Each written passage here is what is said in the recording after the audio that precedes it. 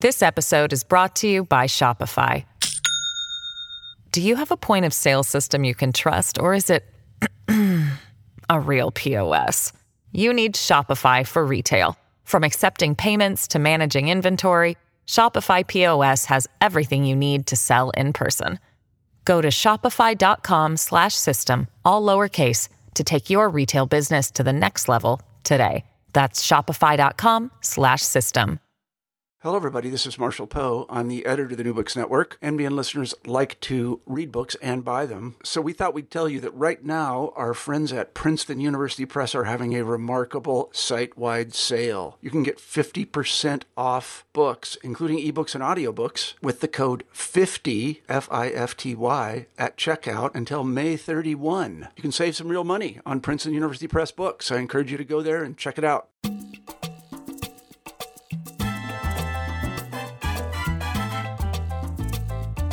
Hola, and welcome to New Books in Latino Studies, a channel within the New Books Network. I am your host, Tiffany Gonzalez, a PhD candidate in history at Texas A&M University. Today on the program, we have Dr. Maria Cotera, an associate professor in the Department of American Culture, an affiliated faculty member in Latina and Latino Studies, and the Department of Women Studies at the University of Michigan. Dr. Cotera is here to discuss Chicana Movidas, the new narratives of activism and feminism in the movement era, published by the University of Texas at Austin in 2018.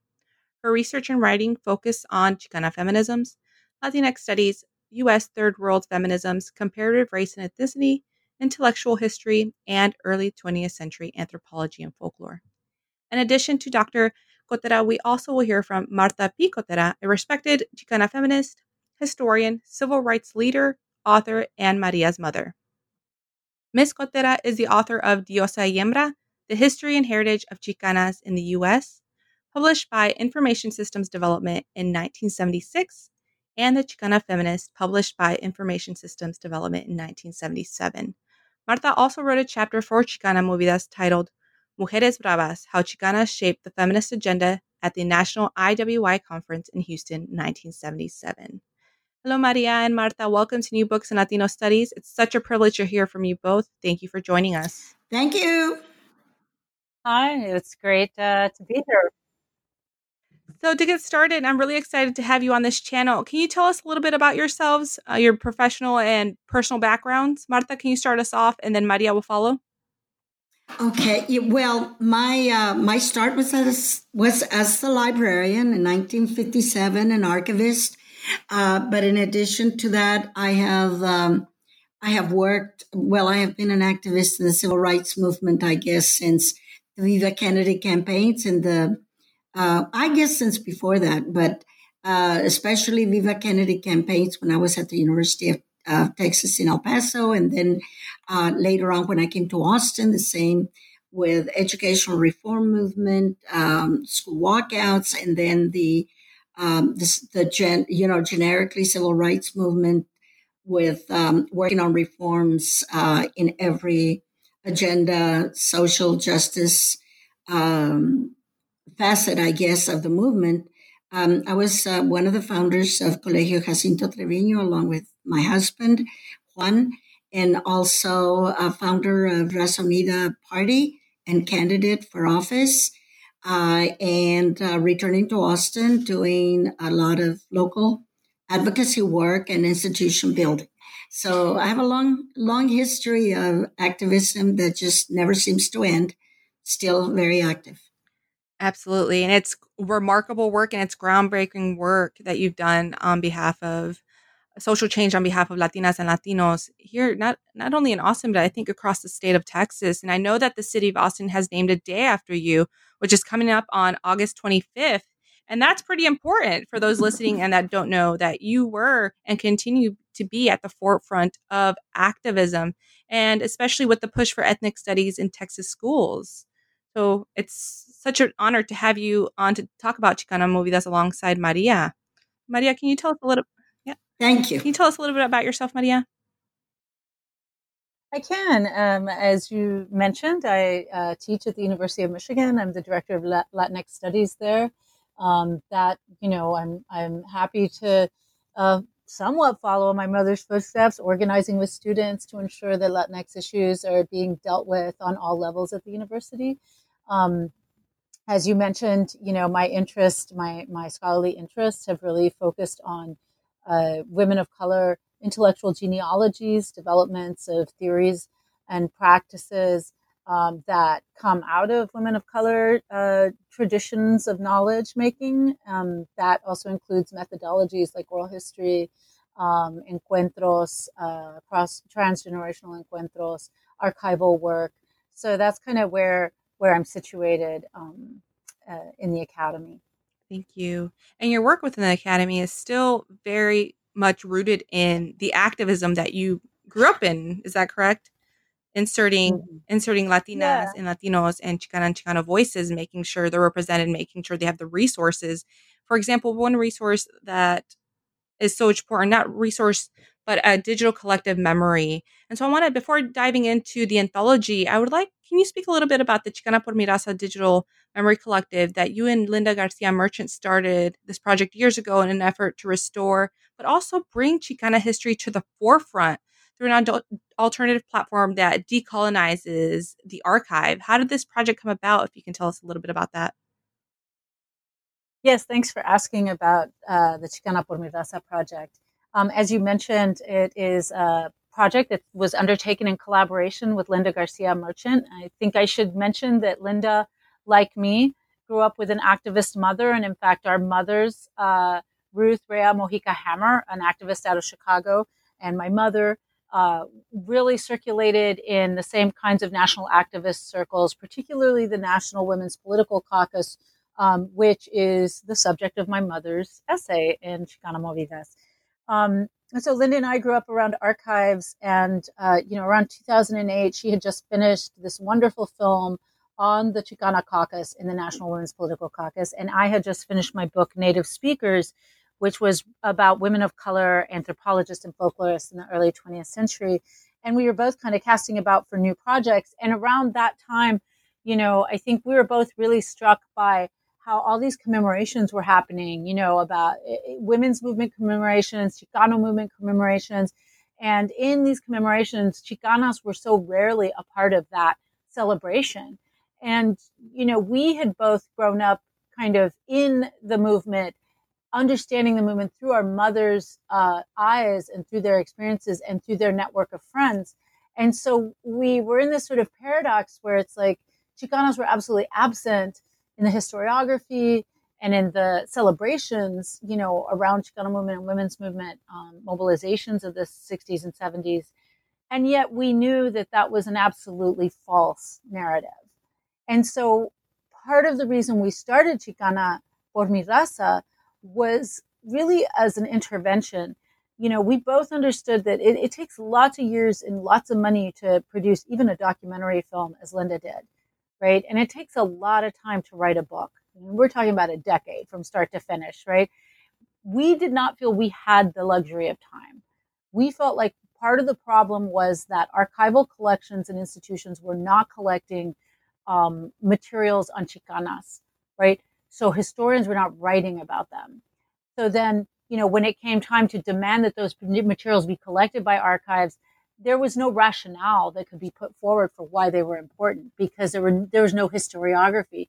But there could be no historiography if there were no archives, right? So we were looking at this kind of invisibilizing feedback loop that I've written about elsewhere. And we thought, well, what we need to do is create a resource. We need to create the conditions of production for a whole new expression of scholarship for those graduate students and junior faculty who want to write about this period in a way that is inclusive of women. We have got to present the evidence so that nobody can say anymore, yeah, they were there, but I can't remember their names, or, kind of just sideline them, right? And so that is why we decided to create this digital collection of Chicana archives that now includes over 10,000 archival objects. And we still collect pretty much every summer. We're going to San Diego again this summer. And thousands of hours of oral history. Just in terms of our methodology, working with students for the most part, we visit women in their homes. We speak to them. We make food with them. Sometimes we drink gin and tonic, sometimes cafecitos, depending on the woman. They allow us with much generosity to come into their homes and to scan materials that they have in their personal collections. And, we never take materials because so many of these women, my mother included, have worked with scholars before in the past who say they're going to bring, borrow their materials and then never bring them back. And a lot of, there's been a lot of personal collections that have been raided, right? Tomb raiders. So we leave the materials in situ, we scan them in situ, and then we collect them digitally so that they can be of use to scholars and teachers. Thank you for that. Thank you for it's Chicana, the Digital Memory Collective is so impressive. Just looking at the website and being able to access what's going on inside. There's so much great documents that looking over that explains a whole Chicana feminist genealogy, history, knowledge making that is absent within traditional archival institutions, right? Just doing my work for my dissertation, that's clear. But also those issues, as you and Martha have pointed out to, is that when the institutional archive doesn't have Chicana or Latina voices, what stories then are being written about or perpetuated, and what's being absent, and who gets glorified or commemorated within the national scene. And thank you for your work on that. It's something that continues to grow. It's not something that is stagnant. As you mentioned, you continue to do trips. You're going to San Diego, and in your chapter, you also help incorporate your students within this work, and it's allow them to create a different conocimiento, as you called it with Gloria Anzaldúa's term. Yeah, I mean, just to say a little bit of something, about that, that, as they say, necessity is the mother of invention. And, we undertook this project with zero resources. And in fact, Linda had a full-time job, and she would just use her sick hours and her vacation hours to take trips, with no pay and very little support. And so we discovered very early on that, we had all this labor in the institution, student labor, not that we were exploiting them. They do enjoy it, because what we discovered too is that they really responded to this hands-on work of conducting oral histories, of scanning archives, of trying to interpret and understand them with the help of the veteranas we're talking to. And so I have discovered, that students are absolutely energized by this work, and they bring an energy that's very special to the scene, right? Because I feel like when we talk to women and they tell us their stories and there's students present, women understand what's at stake. That there's something about having that audience of the generation that follows us, right? They're in the room and listening and witnessing, that really brings the stories forth in a very rich way. And so I like to think of it sometimes as like, the veteranas we interview, and me and Linda are kind of between generation, right? And then the younger generation coming up, being a part of that recovery project, really creates a kind of multi-generational transit of knowledge, right? Knowledge exchange that is very powerful. So even though we brought students in because we couldn't pay someone to do this work for the most part, that really transformed the project for us. The engagement with students, it just took on a whole different dimension. It's very, very powerful. Absolutely. And I see it within Chicana Movidas, the anthology itself. So to switch gears now, can we talk about the anthology? Maria, you have co-editors aside from you, Dr. Maylee Blackwell and Dr. Dione Espinosa. How did y'all come together to create the anthology we are discussing today? Can you tell us a little bit about the planning process and what y'all envisioned? Yes. When Linda and I first conceived of the Chicana por mi Raza project, we knew absolutely that we had to reach out to colegas like Dion and Maylee to talk to them about the project and to bring them into the project, right? And as advisors. And, we didn't want anyone to think that we were just using their work and not collaborating with them. So that was a really important touch point. We met in 2011 or 2010 in California. Vicky Ruiz, the historian, hosted us at Irvine. And we just, developed a relationship with them over time. And, Dion and Mei Li and I began talking about a collection as early as 2013 and 2014. And then we decided we'd just see if there was any interest and send out a CFP. And so many people responded that we knew that there was just like a backlog, right, of amazing work that was just waiting to be published, right? And so we thought we have a collection here. And we're delighted by the fact that the collection includes veteranas like Marta, Ana Nieto Gomez, Inés Hernández Avila, Diana Romero, Maria Jimenez, like really important Chicanas. It also includes younger scholars, people who were just still doing their PhDs, when they wrote the pieces. Some are pulled from their dissertation research, and then we have a lot of mid-career scholars as well. So it's a really multi-generational collection. We're really happy about that. And it does a lot to the movement historiography. It breaks down the singular vision of how we've understood the movement, right? It includes gender, race, class, but also sexuality, but also the networks that the women created outside. For example, I'll use Texas. Outside Texas, we have one essay from Leticia Wiggins where she explains that Marta, because of her role as a librarian, which a lot of movement writing doesn't explain that she had a professional role. Like she was a librarian archivist, and her work allowed her to create the networks outside the state that allowed her to create relationships with other Chicanas in Indiana, in Illinois, in Wisconsin, but also in California, and that network that the women built. And I think that's these contributions from the essays in your introduction that really, really shows us a different image of what the movement stood for. Yeah, it's not all Aslan, baby. I mean, we were really intentional, and I have to credit my collaborators, Dion and Mei Li in particular, for her insistence that sexuality also be part of that story. And just brilliant thinking around that and bringing people in and being very intentional about that, right? But also, this is not just a Southwestern story. This is a Midwestern story. This is a story about the Pacific Northwest. And you're absolutely right. I think actually, not to segue into this, but I think Marta's essay, my mom's essay, in fact, illustrates exactly what you're talking about. These broader national networks and how they were consolidated and how they came together is a fascinating story. Yeah. Marta, do you want to talk about your essay that you contributed within the volume?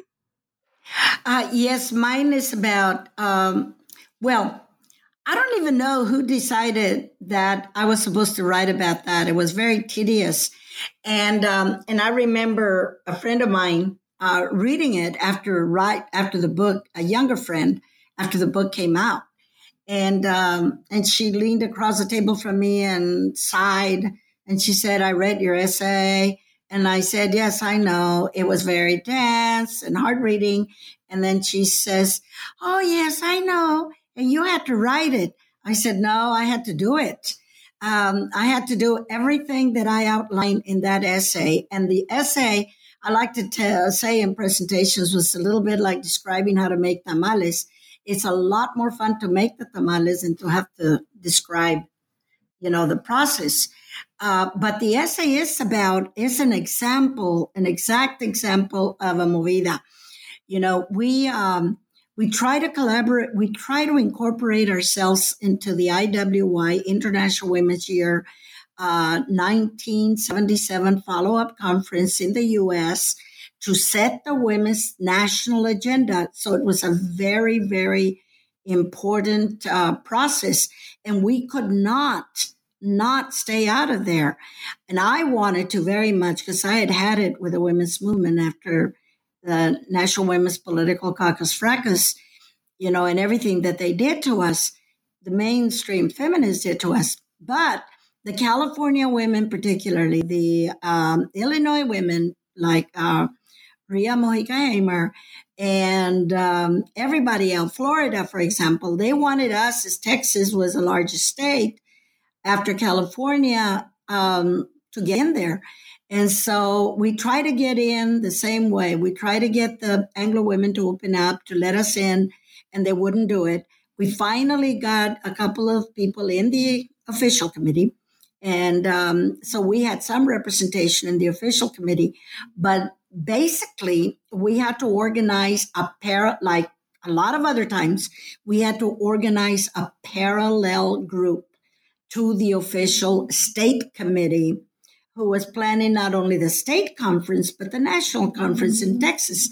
And so we developed that parallel committee, Chicana Advisory Committee, and we did amazing work, not only organizing in Texas, but also organizing and helping to organize women in other states or collaborating with women in other states. And I think another important thing about the essay is that I had examples of how we collaborated and did a coalition, that our coalition brought in the radical women that we'd always worked with who wanted to protest the conference, but we made them an offer, and that is, let's go in together and let's make this a real women's conference. And we also, this also enabled us to bring in our lesbian sisters, Latinas and others who were not being let into the official committee, but they could work with us.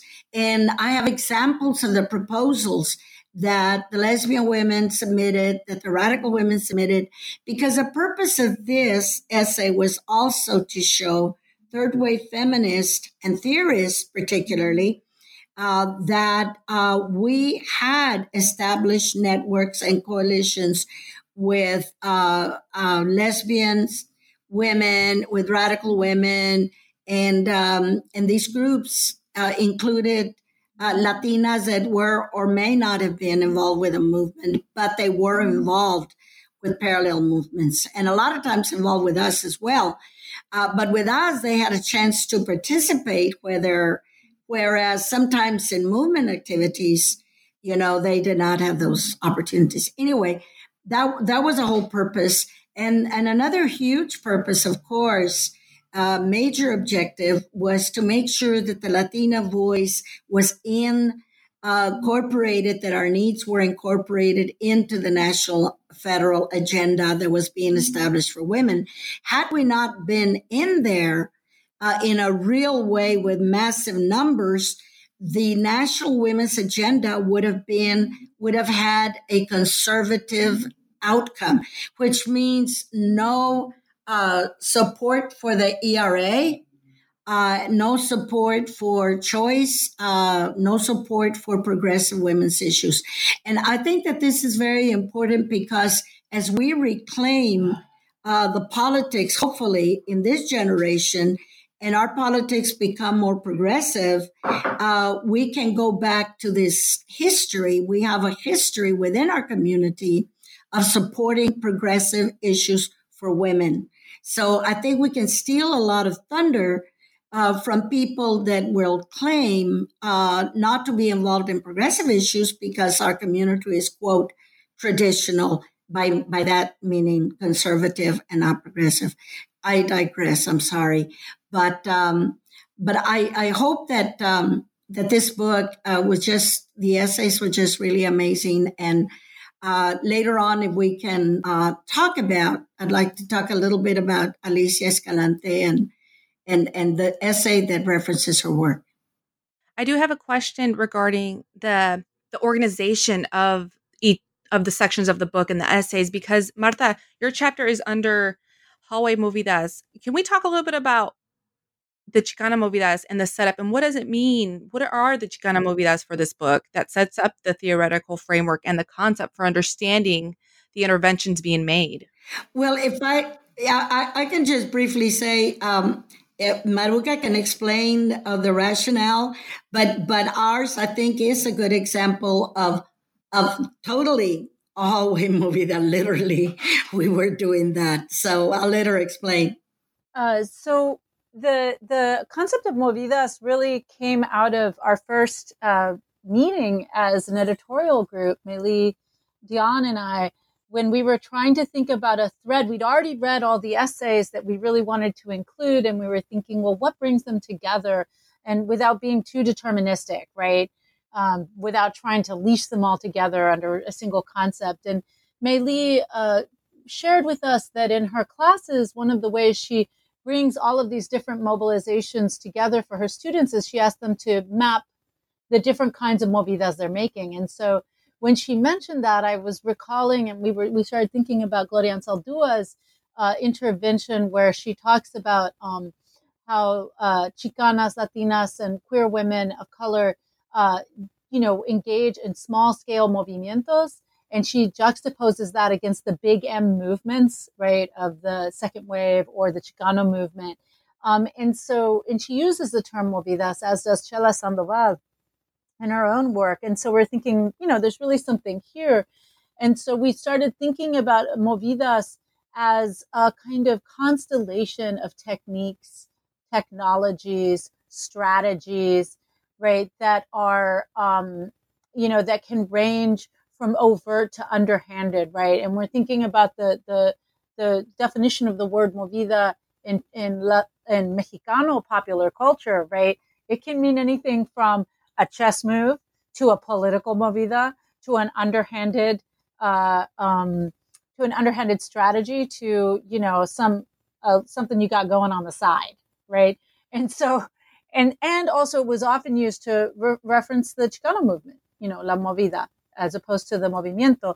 So we thought we could, put a feminist spin on this technique, and that it was flexible enough to capture all of the different ways in which Chicanas had been moving within and against social movements. And I think what's important to note here is that, we felt very strongly that we needed a concept that could capture the ways in which Chicanas worked to promote, the interests of women, or to articulate the interests of women within existing social movements, right? So they were not separatists ever. And they were willing to, go engage with the white feminists if they had to, just as Marta talks about in her essay, in order to advance, right, the community, the interests and the needs of the community. And so, when we were thinking about movidas, we also were aware that movida has a negative connotation for a lot of social movement veterans, right? Often movida was used to describe the ways in which, the establishment or the power structure would pull dirty tricks on Chicanos and Chicanas, in an attempt to prevent the power structure from changing or being disrupted. And often those dirty tricks were referred to as movidas. And a great example of this can be found in Jose Angel Gutierrez's book, Gringo Manual on How to Control Mexicans, right? Where he actually lists the different Anglo power structure movidas. He calls them movidas. But we wanted to recuperate the term for the purposes of this book, and to really kind of grasp it and turn it over and turn it around, and use it to describe, everything from the coalitional work that Chicanas did, to their transnational imaginaries, to the ways in which they used aesthetic practices to create new kinds of homes that were more welcoming to them. So the movidas are into the ways in which they retrofit memory, the history of women who came before them. So all of these kinds of movidas structure how we organize the chapters in the book. And we hope that the readings, have a lot of interesting cross-pollinations through this structure. This episode is brought to you by Shopify. Do you have a point of sale system you can trust, or is it a real POS? You need Shopify for retail. From accepting payments to managing inventory, Shopify POS has everything you need to sell in person. Go to shopify.com/system, all lowercase, to take your retail business to the next level today. That's shopify.com/system. I believe they do. I mean, just looking at the 4 movidas that you have introduced, the hallway movidas, the homemaking movidas, the movidas of crossing, and the memory movidas are so powerful for understanding the political tactics, the struggle, and also the resistance, and also the achievements that Chicanas were making during the movement time, and the ramifications of that, right? Positive ramifications, because we have now, from the positive ramifications, is this book, your work with the Chicana Digital Memory Collective, right? And so looking through it, you have, there's 21 essays, but I see that some of them have an author wrote one or two of them. So it's an impressive collection. You have that the conversation expands, right? As I mentioned earlier, it expands us from outside Southwest, move us to the Midwest, the Pacific Northwest, but also different types of Chicana activism. It's not just on the streets protesting, but it's also institutional activism. And for an example, Marta's work with the IWI, working with women within these spaces, but also there's a chapter essay talking about Chicana radio activism that is so profound because it opens up a new avenue of understanding what labor Chicanas were doing in this movement to promote culture, but also promote Chicana politics, right? So Marta, you said you wanted to talk about Alicia Escalante. Do you want to talk about what you wanted to say? And I think related to that, I am so grateful that Chicana por mi Raza is recovering these archives because, women's participation in the movement, both as feminists and those that might not consider themselves feminists, was all about agenda. It was all about policies. It was all about community development. And it was all about making the government that we were paying for dearly and getting a payback on our wage theft that we have had from the beginnings of time by the colonizers, in this country. Getting that payback in return with policy agendas, progressive agenda. And that was our whole purpose. It was never about, being in the movement to have a good time, necessarily, although we did. So I challenge people to look at these essays with a way to documenting the aspirations of our community for a better country, for a better nation, for better politics. And so I was particularly always very impressed with Alicia Escalante's work in welfare rights, and with the fact that even progressives within our movement did not understand what she was talking about. And what she was talking about is a very basic human right that is taken away from poor women, from low-income women of all colors, but particularly aimed at low-income women of color. And that is a premise that Alicia, and I don't know if this is expressed in the essay, but I had extensive contacts with Alicia because we were totally supporting her policy agendas with the National Welfare Rights Organization. And her premise was, look, Anglo women generally, especially middle class and upper class, of course, have the intrinsic right, the right that nobody will take away from them of raising their own children, whether or not they have enough money, in their pockets. Whereas low-income women, especially women of color, are denied this right. This is a right that is denied just simply because you do not have enough money and you have to, and you're forced to go out to work. And this is a very important basic citizenship issue that we should all be concerned with as progressives, which is from the very beginning of times, women of color were not allowed to raise their children. They first had to work. That number one premise was that women of color were meant to work.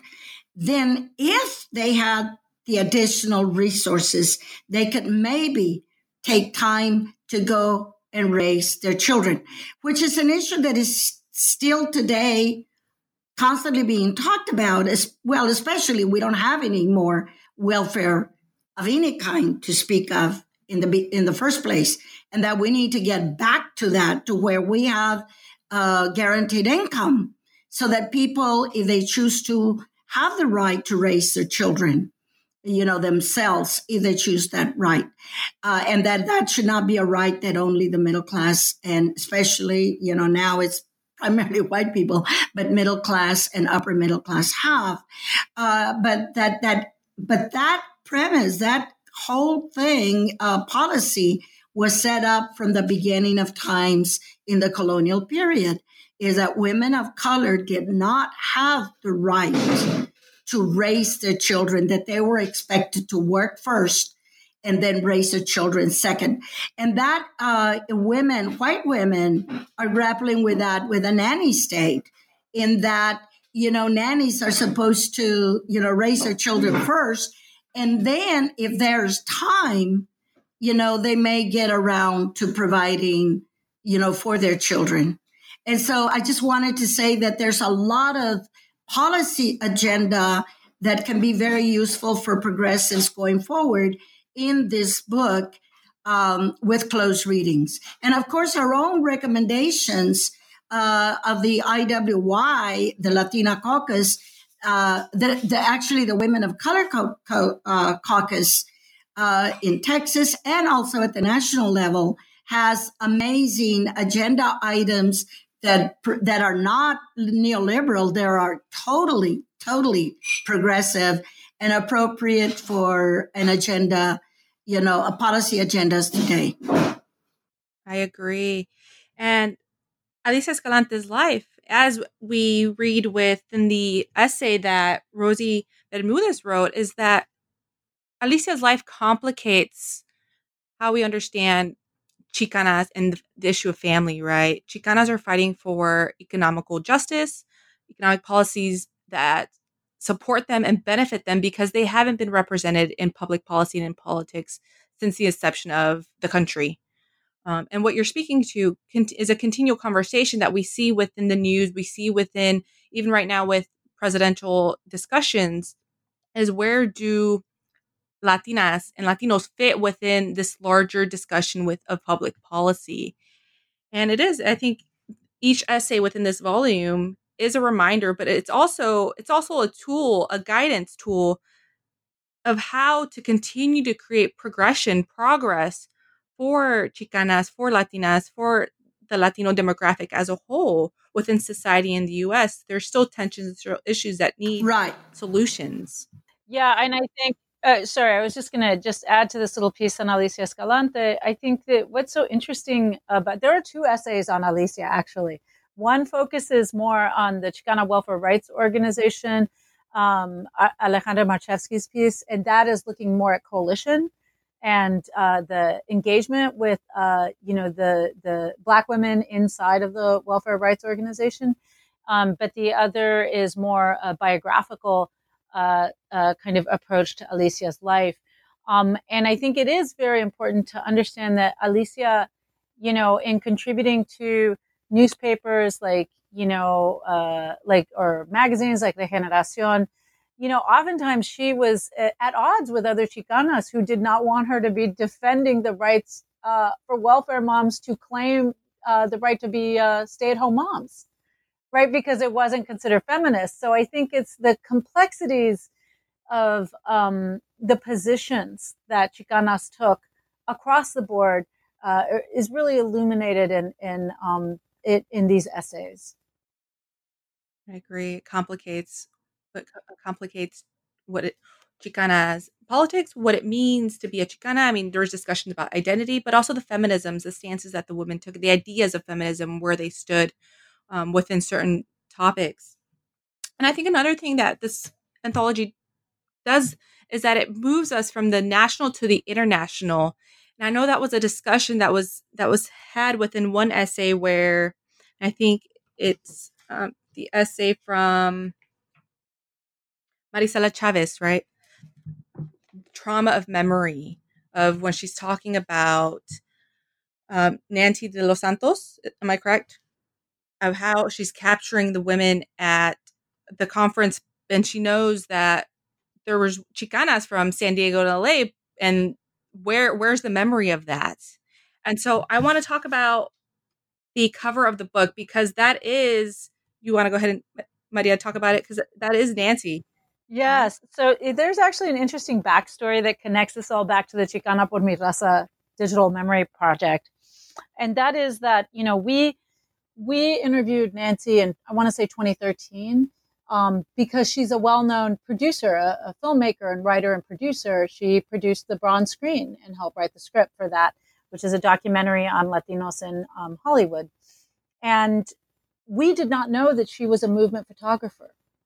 So when she said she had a few things that she could share with us and brought over 3 huge boxes of photographs, negatives, and, just a massive collection. I think we have maybe 2,000 objects, photographic objects in her collection. We saw a treasure trove that documented, first of all, something that not a lot of people do know about or have written about, but Chicana and Latina activism in Chicago. So she is from Chicago and captured a lot of movement activities in Chicago in the mid-1970s. But then we also found that she traveled to Mexico City to the International Women's Year Conference in 1975. And we knew that Marisela Chavez, who was a contributor to Chicana Movidas, had written about this conference and had basically been frustrated because the archival record is so slim. And so the minute I saw these images that captured many of the individuals that Marisela wrote about, but she had no archival evidence of them being there, I sent them to Marisela and I said, you have to write about this. We just found the piece, a missing piece of the puzzle that you wrote about, 10 years ago. And so Marisela decided to write, I would say, more of a philosophical reflection on the absence of evidence and how that doesn't mean that it's evidence of absence, right? And how encountering these images 10 years after the fact, after she first wrote about this in her dissertation, I believe, how powerful that moment of recognition was.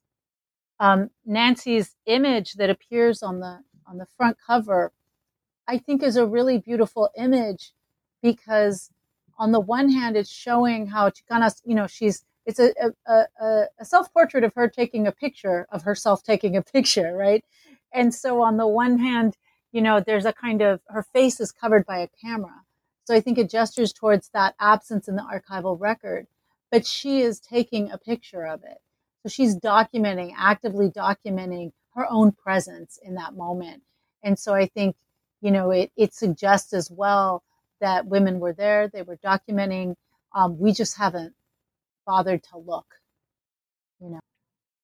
That was well done. The photograph, the cover photo of her taking a self photo of herself really speaks to, I think, overarching, as you said, the purpose of the book, documentation. Chicanas were there and will continue to be here.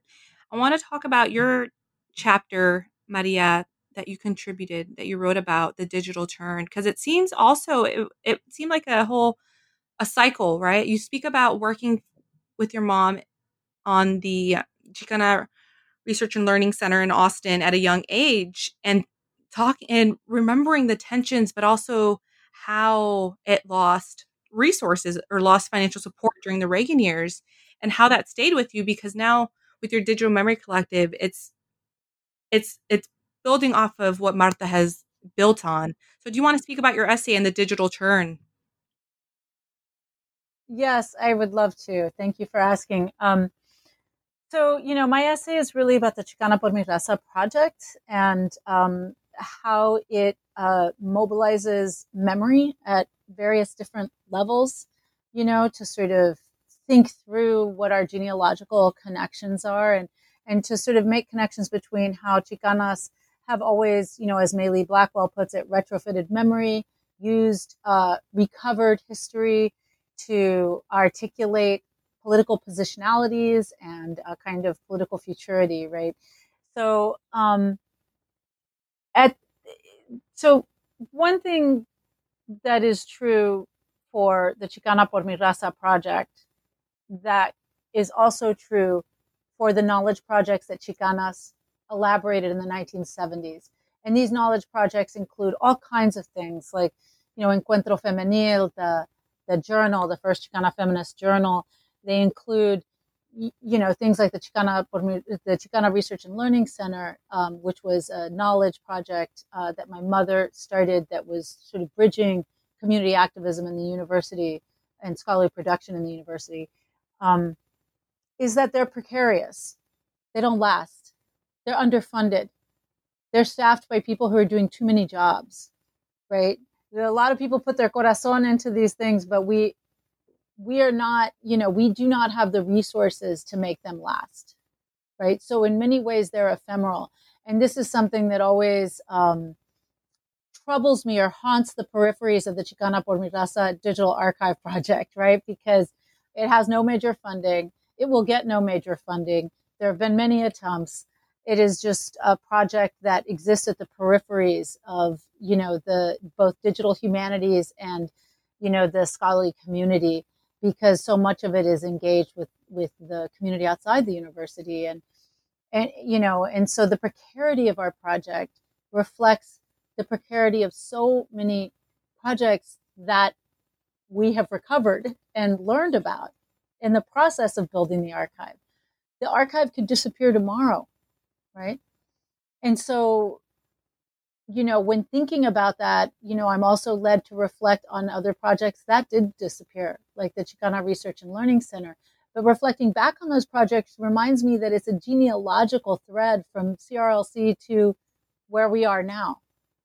So the project lost funding in the Reagan years, but it didn't disappear, right? It is continued in the transgenerational memory exchange that, we have experienced, both in terms of working for my mother. I experienced working for my mother at the Chicana Research and Learning Center, but also in the project that is the Chicana por Mi Raza project. And so I think that we have to start thinking beyond the archive and beyond, the colonial imaginary of the archive as an institution that has permanence, right? We can't just adopt, colonial and colonizing formations, institutional formations, and match them, right, with our own decolonial content. We actually have to kind of challenge what gives those formations, their colonial power. And we also have to accept that ephemerality may be a condition of our existence, but, maybe permanence is inherently colonizing or colonial. So that's kind of what the essay is thinking about, trying to get us to think beyond the kind of classic understanding of the archive, while at the same time acknowledging that, this material must be preserved and recovered, at least, as much as we can. Absolutely. And also it speaks to when there is exclusion, right, within the institutional archive, Chicanas have to create alternative forms through such as your work, the digital archive, right? And it's the movidas that Chicanas have done that if they're not going to be part of the system, what are other ways to challenge that, negotiate that, resist that, be part of that, all at the same time to create something new, to push forth their experience for future generations. Agreed. And I think that, one thing that I think Chicanas have done very well is they may not have had the resources to build lasting institutions, but they have, there's a phrase in Spanish, abriendo brecha, like cracking open a space, right, for others and to kind of keep the conversation, keep the thread going. And so I think, this is one thing, thinking of it not just as a kind of fallback position that we're forced into because we don't have resources, but rather as a technology of power. Let's think about that as like, yeah, our stuff might not be permanent, but, it can't be valued, like the how we value it cannot be based on its permanence. Because that's, in that essay, I think I call that the colonizing trick, or maybe it's in another essay. But you can't be an archive unless you're permanent. Well, the institutions of power do not give us the conditions for us to be permanent, so we can never be an archive, right? So, we completely reject that. And we say Chicanas have been making impermanent archives since day one. We're still here, baby. Oh, absolutely. So I have one question. We're coming to the near end of our interview. So I have one last question for both of you. What projects are you all working on now? Oh, I guess I could answer that. Let me see. Well, I've renewed my relationship with UT Benson with a new bibliographer. So there is some hope that we can continue to have a home for some of the print archives. And the other thing that, and of course, I'm working very hard on a citizenship paper that is, concepts of citizenship that are rejection of the neoliberal order, and I think this is very pertinent, as I said before, to our understanding time immemorial what our aspirational policies have been. And they have been very humane, and they have been very centered on liberationist policies.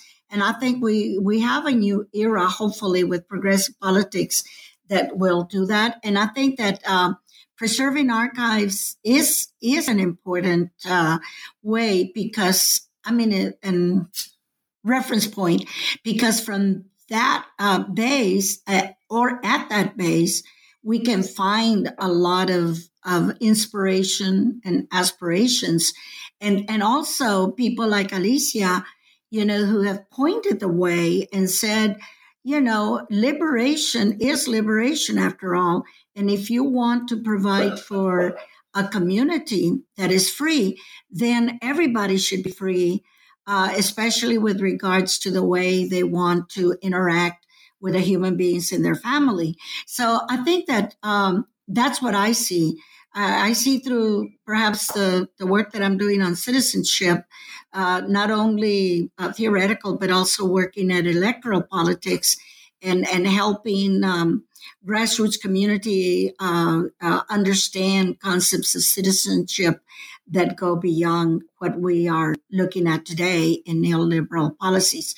And it's encouraging because the new immigrants a lot of times come from nations that have rejected neoliberal policies that have put them into the dire straits that they find themselves in. And so I find that very encouraging. And the other concrete project I'm working on is a museum in Austin for Indigenous, Mexican American, Latino material culture. So I'm working on a lot of different projects. But I think that, like I said, that there's a lot to be found in the archive that Chicana por Mi Raza is putting together, and that it takes. It's an important resource that cannot be overstated for our future in more progressive politics. And I also wanted to say, because Maria might want to talk about it, is that they have been successful in placing material archives in different institutions. And I think that's an effort that is definitely worth pursuing. Yeah, well, every time I hear my mom talk about what she plans to do, I get tired. But she's amazing, a force of nature. In terms of Chicana por Mi Raza, we continue to build the archive. We just partnered with some scholars, Tessa Cordova, actually, out in New Mexico, to start a digital history project around Enriqueta Vasquez, very important Chicana feminist out there in New Mexico, very important to the Chicano movement.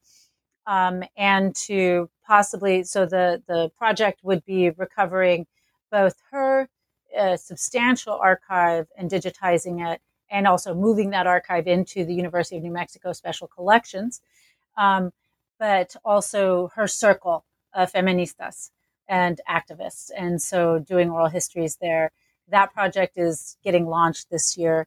I'm working on a book And I should say, I've also started a little mini project with Ana Nieto Gomez.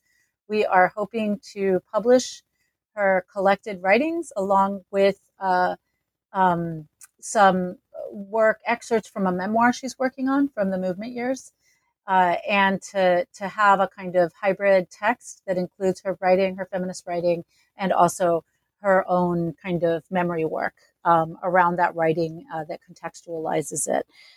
That book we hope to publish in a year or so, actually, because a lot of it is ready to go. It's already been put together. And I'm hoping to follow that up with something from my mother's writing, but that's something she and I will have to talk about. I don't want to volunteer her yet. And finally, I am working on a book on the Chicana por Mi Raza project that looks at the connections between, the work that we're doing with Chicana por Mi Raza and Chicana knowledge projects. Right now, the chapters include Maria Varela's work with the Chicano Press Association, work that has been largely unacknowledged and unknown. Marta Cotera's work as an information scientist, and her, use of information as a praxis of freedom.